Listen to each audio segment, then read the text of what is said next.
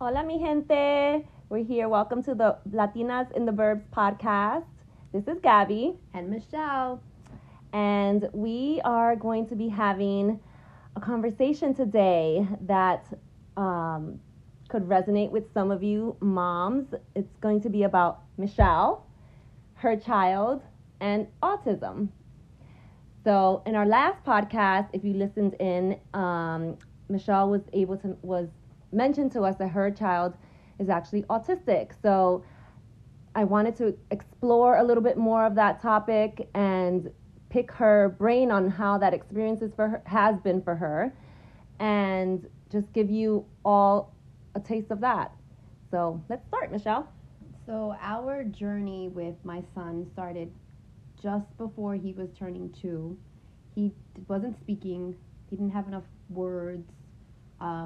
My mom had worked in a school with a lot of children that had special needs, so she was also concerned that he didn't have what the standard is. They're supposed to have about 50 words by the time they turn 2. And they don't actually have to be actual words. They're just like, if they have a sound that they identify an object with, that counts as a word, even if it's not a legit word. Okay. But he was not doing any of that. He didn't have expressive language, so she was concerned. And when we moved and we took him to his pediatrician, she too was concerned because she was also seeing a bit of a delay there. Okay. And so she recommends that we wait until he have his next appointment, which is a 2-year visit, and see if there's been any improvement. And then if not, start having that conversation about having him evaluated. So sure enough, 2-year visit comes and there's no change. So this was at the 1-year visit that the concern started, or at before? 18 months. 18 so just months. a few, like 2 right, months. because when they're that little, they're going. They're constantly going every few months or whatever to make sure that they're meeting all their milestones and so on and so forth.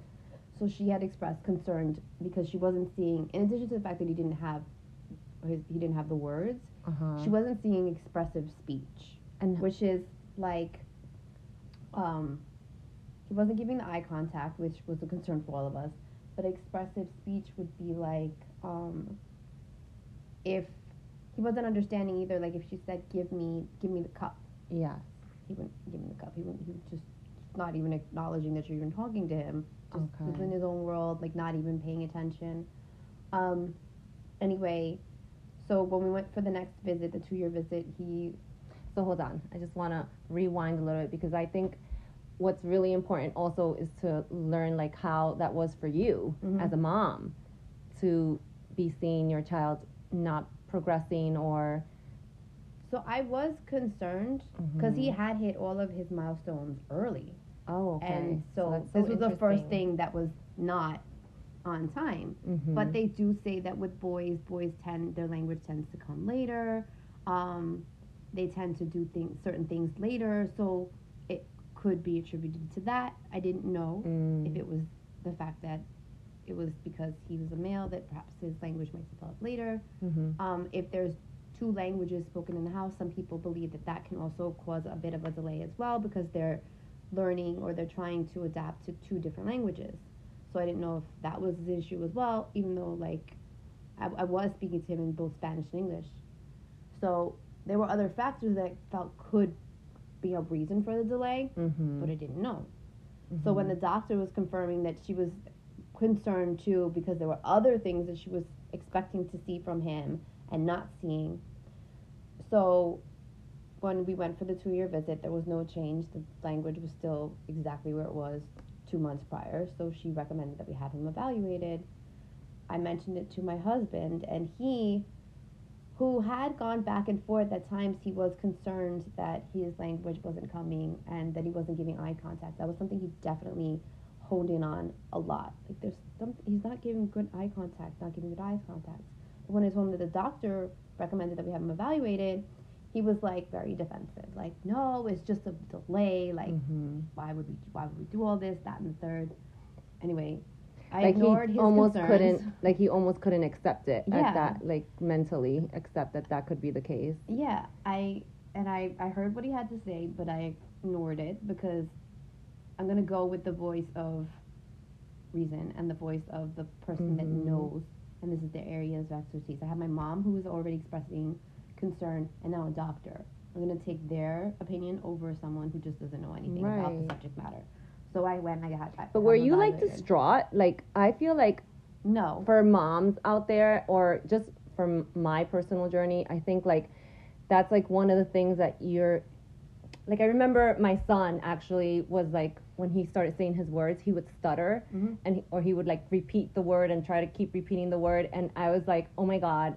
In the back of my head, I was like, is that a sign that he might be autistic, or like that he might have some sort of delay, or so just, you know, I feel like as a mom for that first year, you're constantly, that's a worry, and you're constantly looking out for like maybe little signs or like, and so I just feel like for me, I would have been completely destroyed. It's one of the things that you almost like fear a little bit, that could be the case. So how was it for you? In the beginning, first of all, I didn't know what was going on. I knew that there was a delay, and we didn't know what was the root of the delay, right? And there's so many reasons. Could it be something environmental that's causing the delay, or could it be something internal in him that's not allowing him to process and develop in the right and hit those milestones as he's supposed to? So I didn't know, and at the time I wasn't thinking like, oh, then there has to be something wrong with him. I was just like, okay, let's have him evaluated. Right. So we had him evaluated, and they were, all of the folks that did the evaluations were like, yeah, he's very smart. We definitely see, like, but there is something a little off. We definitely do recommend that he receive services. This is early intervention services. Okay. So early intervention comes into part. You can get early intervention services until they turn 3. Okay. And then at that point, they would have to be reevaluated to see if they still require the services, and if they have to be if so, they have to be transferred over to the district. And who is this like person you're talking to tell you that you're gonna need services? So when it came time for the evaluation, we had to pick a company. There's a few different groups that do the evaluations. Okay. Ironically enough, I had gone to a birthday party like a weekend beforehand, and I had met this woman that worked for a company, and she worked with children that were in grade school.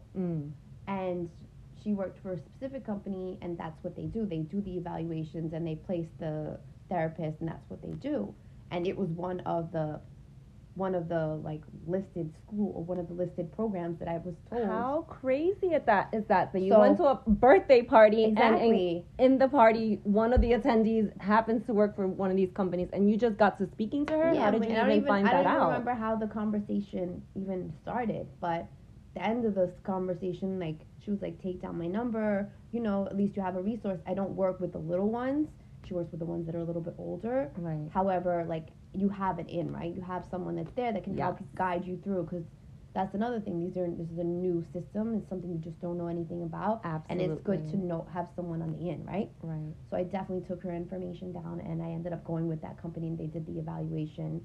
And aside from that, if you are just a regular mom that's looking for services, the pediatrician provides you with this list? I believe that's, if I remember correctly, I think the pediatrician, she provided a number to call to make the arrangements, and then they provide the list of the agencies that are in the area that, or in your county, that would do the evaluations. Okay.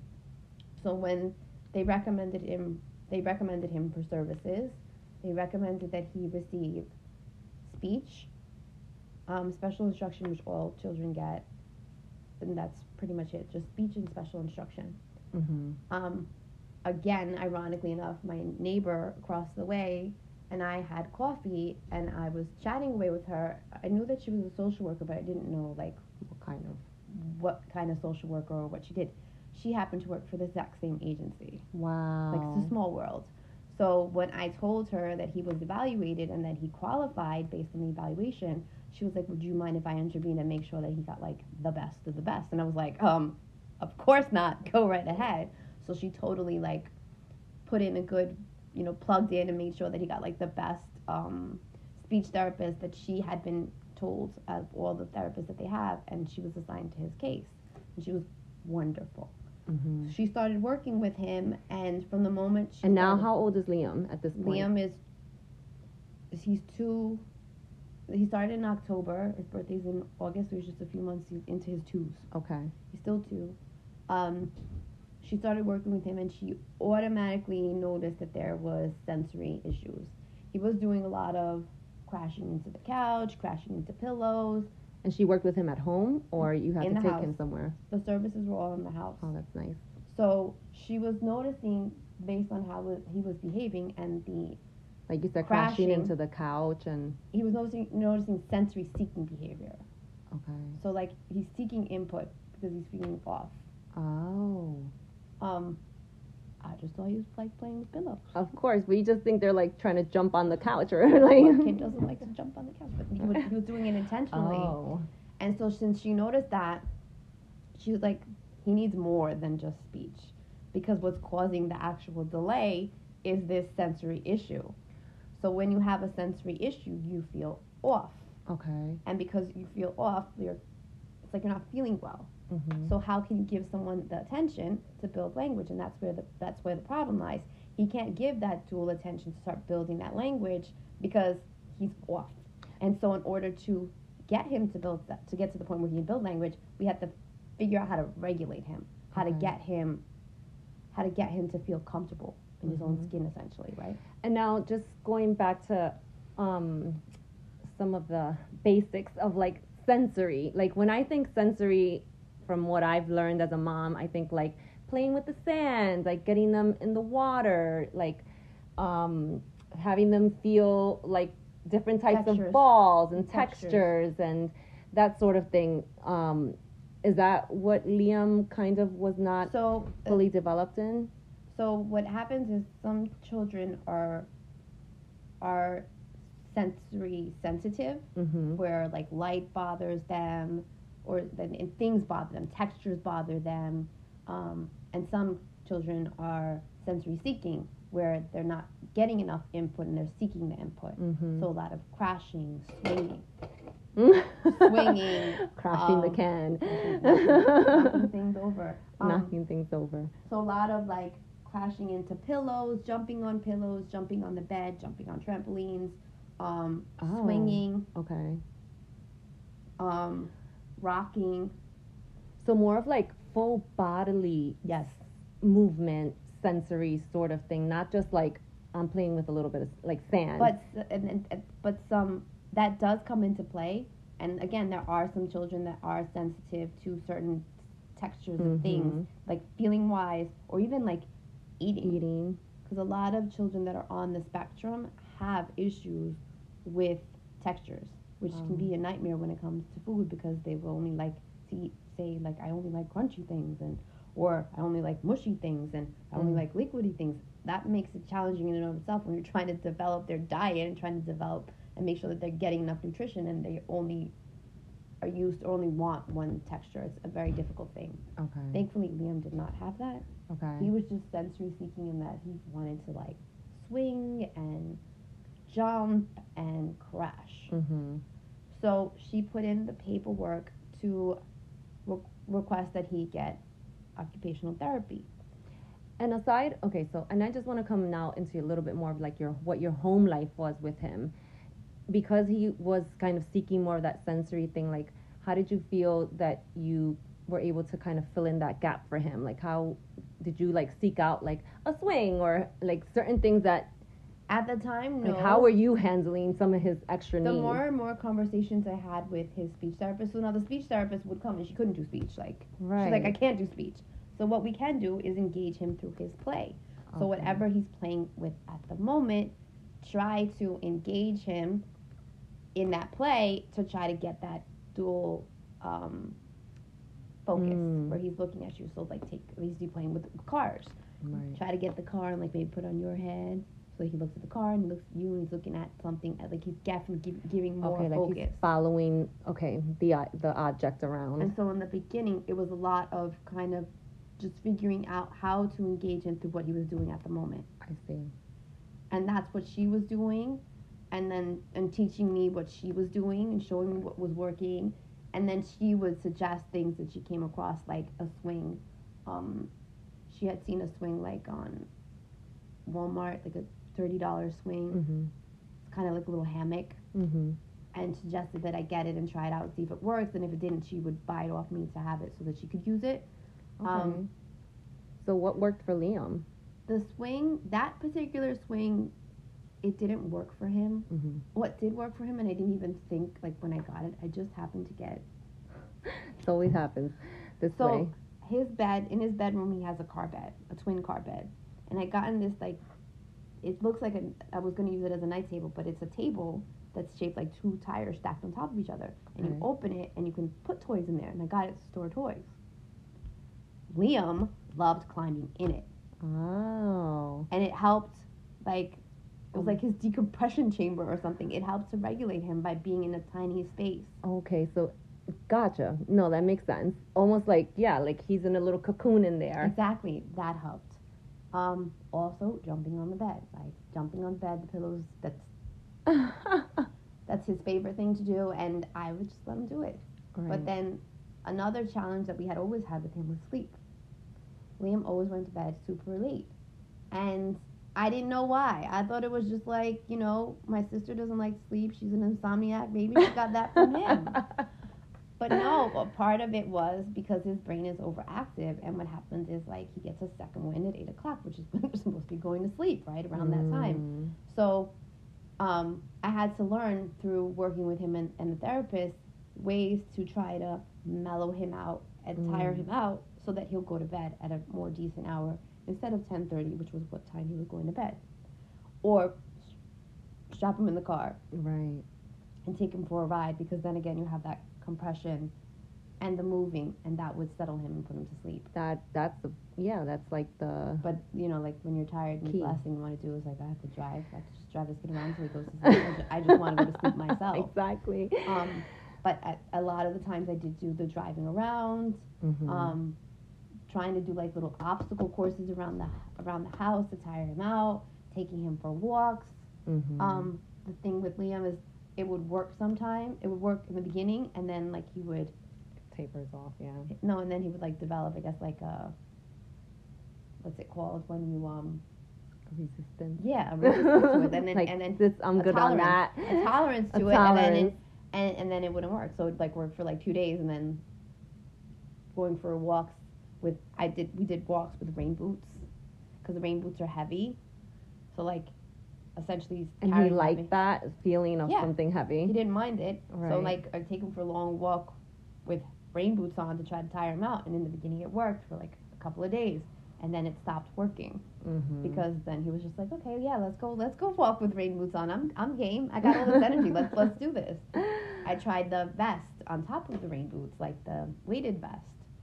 Oh, that's interesting. Again, worked once or twice, and then it didn't work anymore.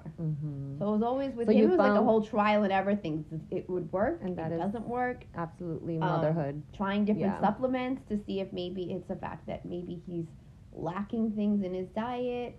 One of his previous nannies Now, did you do a lot of research, or a lot of direction from... A lot of research, or speaking to people that had a little more experience, or had been worked with children, or had children that were on the spectrum.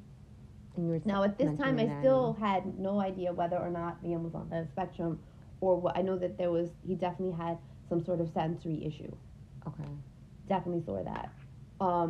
And the speech therapist had recommended that we put him on the list to get him to see a pediatric nutrition, which there's always a long, what's it called, developmental pediatrician, because there's always a long wait. You could work 6 months to a year before you can actually see the doctor. Also, she recommended a pediatric neurologist, and I found a good one who could take us, like, fairly within like about 6 months or less. The neurologist. Yeah. Okay. So we ended up having him evaluated, or going to a pediatric neurologist. I'm sorry, pediatric neurologist. The following summer, and they were the ones that gave him the diagnosis that he had autism. And when I finally was given the diagnosis, I mean, I had been speculating it, and at this point, like, I had done a lot of research and had a little more of an understanding, but it still hits you like a ton of bricks, because you just don't know, what does this mean now? you're doing all of the things you're trying to do to get them back, to catch up essentially, and hopefully be able to have and live a somewhat normal life. But you don't know, because you don't know, like, okay, if he's on the spectrum, what part of the spectrum is he on? Is it severe? Is it mild? Is it somewhere in the middle? We don't know. So that neurologist isn't able to tell you till that information just yet. Like, what did the neurologist examine? So the neurologist based it on her examination of, like, watching how he operated. Gotcha. And a lot of the folks that said that they had suspected that was the case, there was arm trailings that he would do, and there was just certain things, the way he would operate, that were indicative of a child that's on the spectrum, that they know because they've seen them. Right. Normal everyday people wouldn't pick up on it. Mm-hmm. So when I was told, it definitely hit me like a ton of bricks, even though, like, I was expecting perhaps to get it. But once you do get the diagnosis, it opens up a lot of doors, because prior to... Did you know that? Okay. Prior to getting diagnosis, you're literally... You're just trying to get services for your kid, right. And they're like, well, but he's normal, like, he doesn't need that. And you get a lot of red tape, like, no, it's fine, he's fine. And a lot of it is always comes down to a money thing, like the district or the county doesn't want to give up the money for whatever reason. Mm-hmm. They're able to, if everyone that gets evaluated and that has a delay gets speech, everyone got something, as opposed to if I see that it's evident that this child needs more than speech, but I don't want to allocate those resources until you ask for them, or until you realize that kid needs them, which is not really fair, but that's kind of what I've learned was what was happening. So everyone that is basically given the actual diagnosis of autism only receives speech? No. Once you get the diagnosis, all doors open up to you. I'm saying you have a developmental delay. Okay, gotcha. When you're evaluated and there's definitely a developmental delay, those folks that are doing the evaluations, they are aware of what sort of therapies that child needs. Like, yes, it's speech, but we are seeing a sensory processing issue here. We are seeing, because they come to your house and they evaluate the kid in his environment and they see how he is. Right. So especially if that's your area of expertise, they see it, but they don't automatically put it down on the report. Automatically they would give speech because there is a significant speech delay, and yes, you need speech. But unless you have someone, again, that's on the in and that's looking out for you and this has the kid's actual progression in their headspace, like they want that kid to get better, a lot of people just do what they do just for a paycheck, right? They don't care. And then, so you have like a lot of this, let's say, red tape, where if you don't know better, you can go through, because he only gets the services until he's 3. Mm-hmm. And then if not, then you're asked out. You have to either, the district won't take him on because he has no record of having services, and then you have to go private, where you have to pay for the services, which are expensive. Even if I go back to what happened with Liam, she put in the paperwork in October for him to get occupational therapy, which was a crucial part of his getting him back on the right path, right? Yeah. That was the number one piece. And they didn't grant him or the OT until February. So for all that time, he wasn't getting getting what he needed. A couple of months, yeah. So but for a child, that's November, December, January, February. That's 3-4 months. Right. And he didn't get the OT that he needed. And then when they finally did give it to him, it was only once a week for 30 minutes and in a sensory gym, which honestly didn't cut it for him, because one, it's the most crucial part of what he needs to get. We need to get him regulated in order to build the speech. We can't do the speech until we actually work on this issue. We're not working on this issue if we're only allocating 30 minutes a week. That's nothing. No. And in a sensory gym, they have all this equipment, which is wonderful, but do you have that at home? How do I reciprocate what you're doing in the gym at home? Mm-hmm. And then there's the other part of it, it's sensory overload. There's so many things. Okay.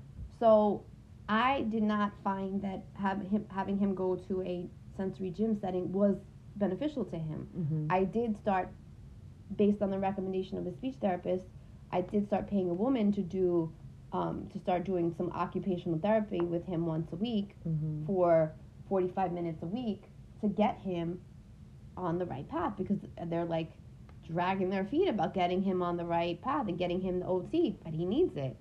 And I mean, it was an added expense, but I felt like it was necessary.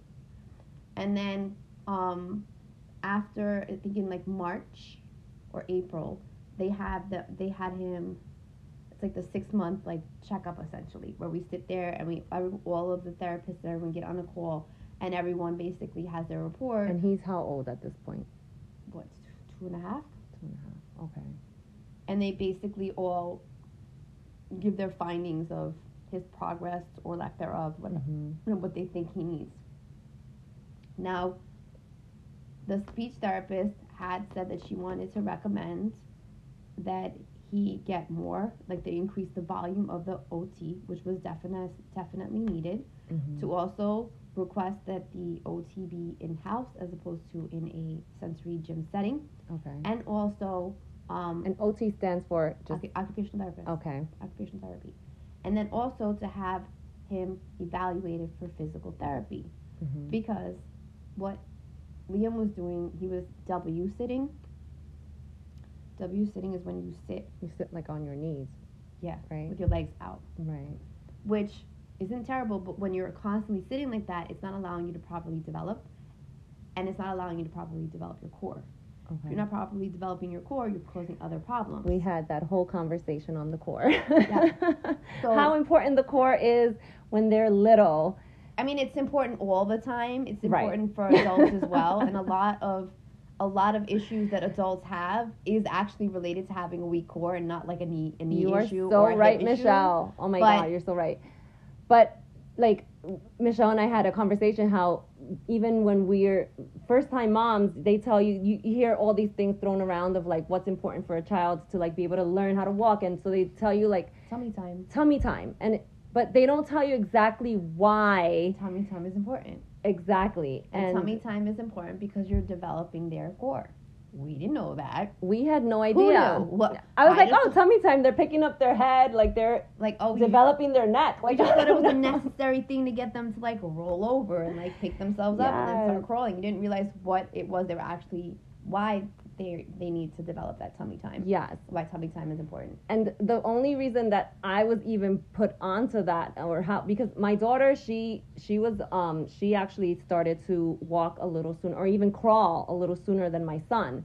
So for my son, we actually had someone come in and evaluate him because he wasn't crawling and he seemed to be a little delayed. And when you have a direct comparison to there's a twin sibling, you become concerned. So basically I did have someone come in as well that gave him some therapy, and just literally all the exercises he was showing me was how to develop his core. And I was just like, oh, like it all clicked.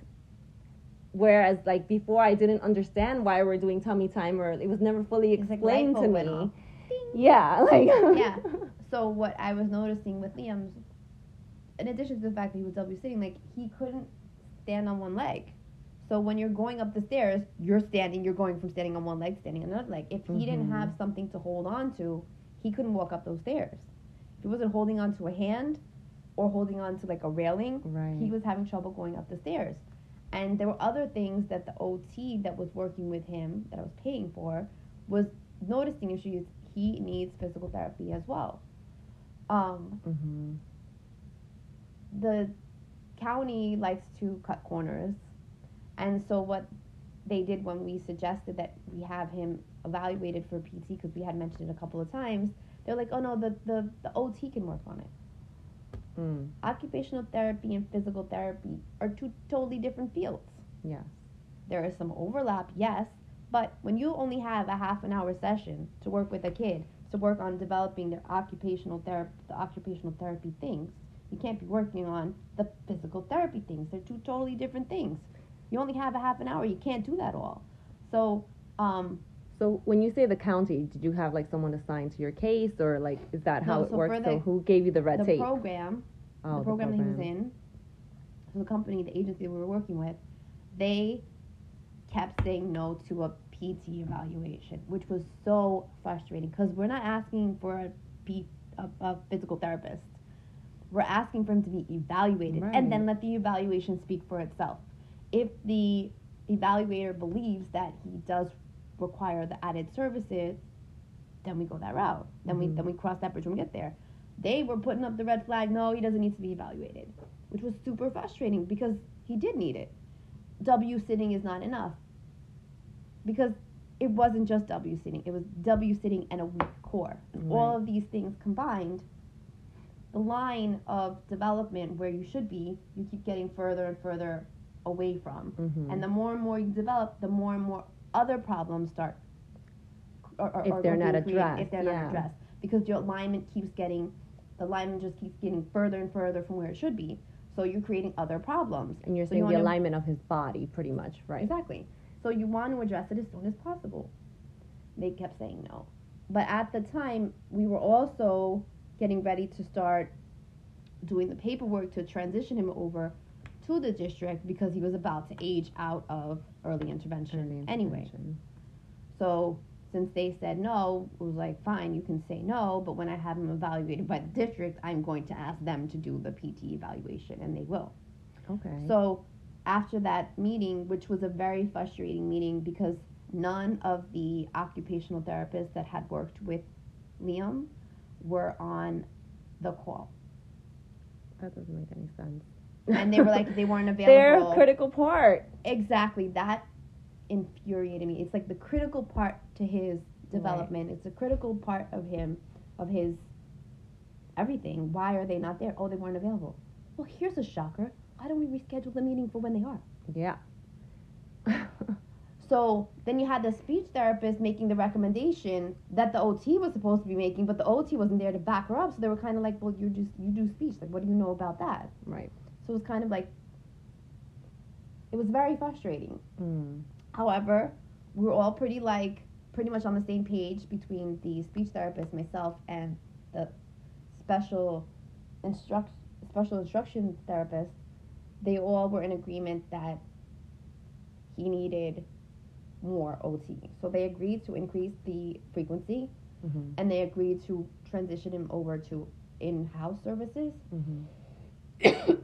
Even though they claimed that there was a very long line and a very long list, and there were people waiting on the list for a while. But I didn't care. I just want put them on the list, and we'll figure out that. Again, we'll cross that bridge when we get to it. Just put them on the list. And is that how a lot of these, I mean, I'm sure even with dealing with the district and the system, like, it's almost like we'll cross that bridge when we get there. Yeah, sometimes. like a lot of them, like they put the horse before the cart. They were doing a lot of that. Like, we're not there yet. Why are we doing that? Let's just like, for example, let's just get the evaluation and then see what happens. Yes. So when they agreed that they would increase the frequency and they would allow him to get therapies in the house, and I hung up on that call, I was so upset. Every family gets assigned a family counselor. Yeah. And she was wonderful. She wasn't on the call. I called her, and I was just, like, livid. I was like, I can't believe they didn't have any of the occupational therapists on the call. Like, that's the most critical part. Like, blah, blah. Yeah. And I just, like, forget it. I was just going off. And she was like, don't you worry, Michelle. I'm going to make a call. I think I know someone that might be able to take on his case. And within a half an hour, she had gotten another woman to take on Liam's case, which was wonderful. And once Liam started working with this particular occupational therapist, it was like night and day. Night and day. We were seeing progress. Don't get me wrong, with all of the other things that we were doing. However, the connection that he made with that particular therapist was what he needed. He was able to just work so much better, and we were seeing so much more. Like, the eye contact kept getting better. Everything just kept progressing. One, we had an increase in the frequency. I was still working with the other therapist, so she was getting a lot more OT. So And this is all still stuff that's being done at home in addition to you having him at school. Yeah, so he was in, at the time, he was in daycare. Mm-hmm. So yes, he was going to daycare, so we were paying for daycare. And then he was coming home and then having his therapies, whatever day of the week, certain therapies, certain days. He had two speech therapies a week, mm-hmm. 2 in special instruction, and then, 3 occupational therapy sessions a week. Okay. Because it was the woman I was paying privately. And then you were paying. Yeah. But all combined, it all helped to get him where he needed, where he was definitely, it was like on the right path. We were all working to get there, and he was doing so well. We were seeing a lot of progress, especially once he started working with the new OT. Then that summer, it was when he was given the diagnosis, and once they're giving the diagnosis, it was like, well, now you can't stay. Right. Now you can't say he doesn't qualify because he has a diagnosis. Right. So that opened up a lot of doors with getting him into a program, because we wanted to get him in a program setting. What it does is it's working. They're getting their therapies while they're in school. So it's 2 parts. They're teaching them how to behave and get by in a classroom setting, mm-hmm. and how to engage and what happens, and have an understanding of how a classroom setting works. Yeah. In addition to the fact that they're receiving the services in that environment as well. So they're being taken out of the class, they're getting whatever the therapy is, and they're coming back. So there's a lot of things happening at the same time, mm-hmm. but it's helping to get them where they need to get. So he qualified for a program, which meant no more having to pay for daycare. Mm-hmm. And the program is specifically for and it's specifically for children that have learning disabilities and or developmental delays, significant enough that they require therapies. Okay. When he started the program, they assigned him a 1-to-1 because he doesn't speak. So, and his speak was... What is that, 1-to-1? A 1-to-1 is literally having a person that's with you. Oh, throughout the day. Throughout the day. Because one of the biggest challenges with Liam was transitioning from one task to another. From a preferred task to a non-preferred task. Doesn't want to do it. Doesn't want to do it. Yeah, so how do you get into that? And then you can't communicate. So trying to understand where he's coming from, he can't communicate that he doesn't want to. He can show you don't want to do it. He throws himself on the floor and have a whole little fit, and you want to prevent those fits from happening. So those fits happen because they don't know how to communicate their wants and needs. Right. So working with getting him to transition from one task to another. So a lot in the beginning there was a lot of having an object that he was playing with, or an object to help him transition, like a transitional toy, like a car or a whale or whatever, to help him get from point A to point B. And eventually he doesn't need it anymore. Like point A from point B, meaning a task, or even going to a place, mm-hmm. point A, point B, all different types of transitions with kids. Because that's the biggest problem with him, was transitioning in general. Mm-hmm. So when he was in the daycare. So how was it when you were getting him ready to go to school? Even transitioning him to get ready? It was fine getting him ready. I got him into a system where it was fine. It was no big deal. So you felt like it had to be a little bit more like a system. Mm-hmm. That is kids. When he was in the daycare, now the daycare didn't have any of the services and didn't have any specialized folks on the staff. Oh. And they were starting to give me a hard time with he can't be in general ed. We don't have the services. We can't give him what he needs. He wanders too much. He doesn't transition well. That, basically trying to say you can't have him so here. The schools will also sometimes, the daycare will, you can also probably even get feedback from them on how. Yeah, his teachers that he had at the time, they were wonderful. Mm-hmm. But the director of the school was all about moving the kids, just keep moving them up. And what she had done, he wasn't ready. Class, and he wasn't ready, because the older they get, the more structured it is, because they're transitioning and training them as well to again adapt. What's and be able crazy to work is the fact that school. you I mean, as a, I don't know, I just feel sometimes I'm so oblivious to certain things, but they have to also even learn how to be in a structured environment. Exactly. And to learn how to be, like you said, in a school or like that sort of environment where it's like very structured. Mm-hmm. Kids don't know all of that. They have to really they have taught. to transition. They have to learn. They have to learn how to deal with and how to navigate those waters and how to be okay with structure. Yeah. So they in the daycares, or in the daycare specifically, they were trying.